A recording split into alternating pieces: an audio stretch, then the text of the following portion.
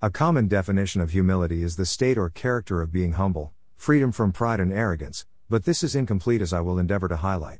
It is also vital not to associate the word humiliation with humility as they really have no correlation.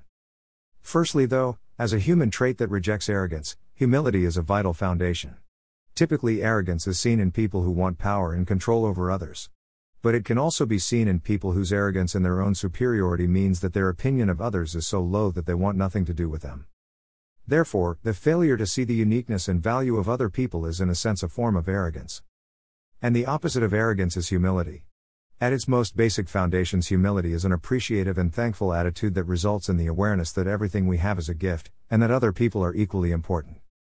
In this week's Torah portion, the Torah is speaking about a king and it specifies 3 temptations to which a king in ancient times was exposed. A king, it says, should not accumulate many horses or wives or wealth, the 3 traps into which, centuries later, King Solomon eventually fell.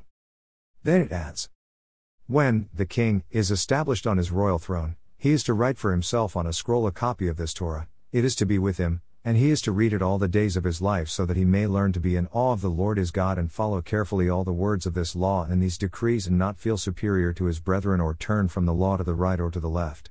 Then he and his descendants will reign a long time in the midst of Israel. Deuteronomy 17:18-20. If a king, whose subjects are bound to honor, is commanded to be humble, not feel superior to his brethren, how much more so the rest of us?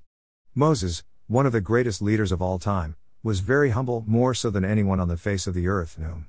12:3. Was it that he was great because he was humble, or humble because he was great?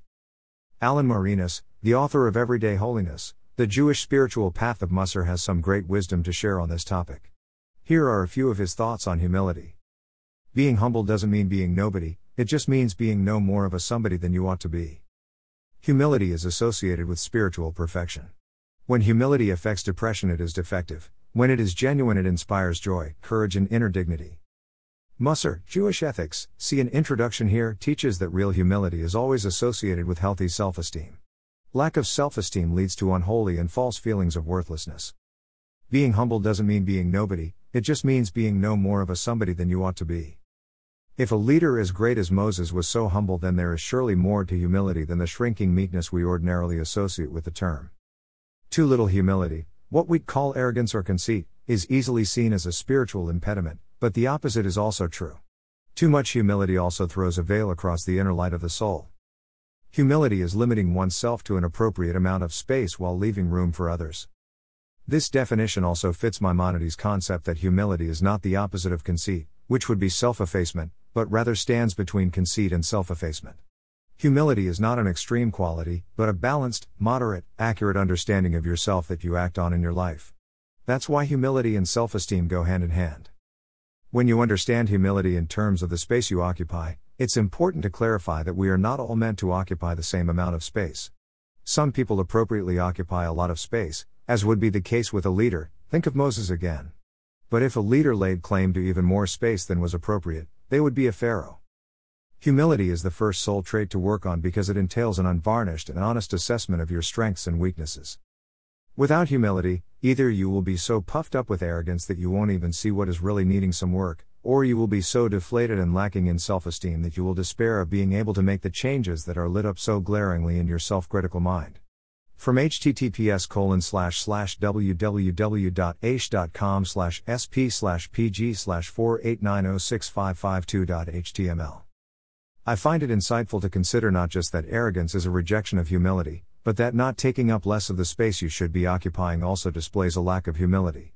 I can understand why, but it then poses the question, how do you know that you are failing to occupy the space you should be? It would seem much easier to recognize when you're arrogant and feel superior to others, but not so easy to see when you are not being all that you can and should be.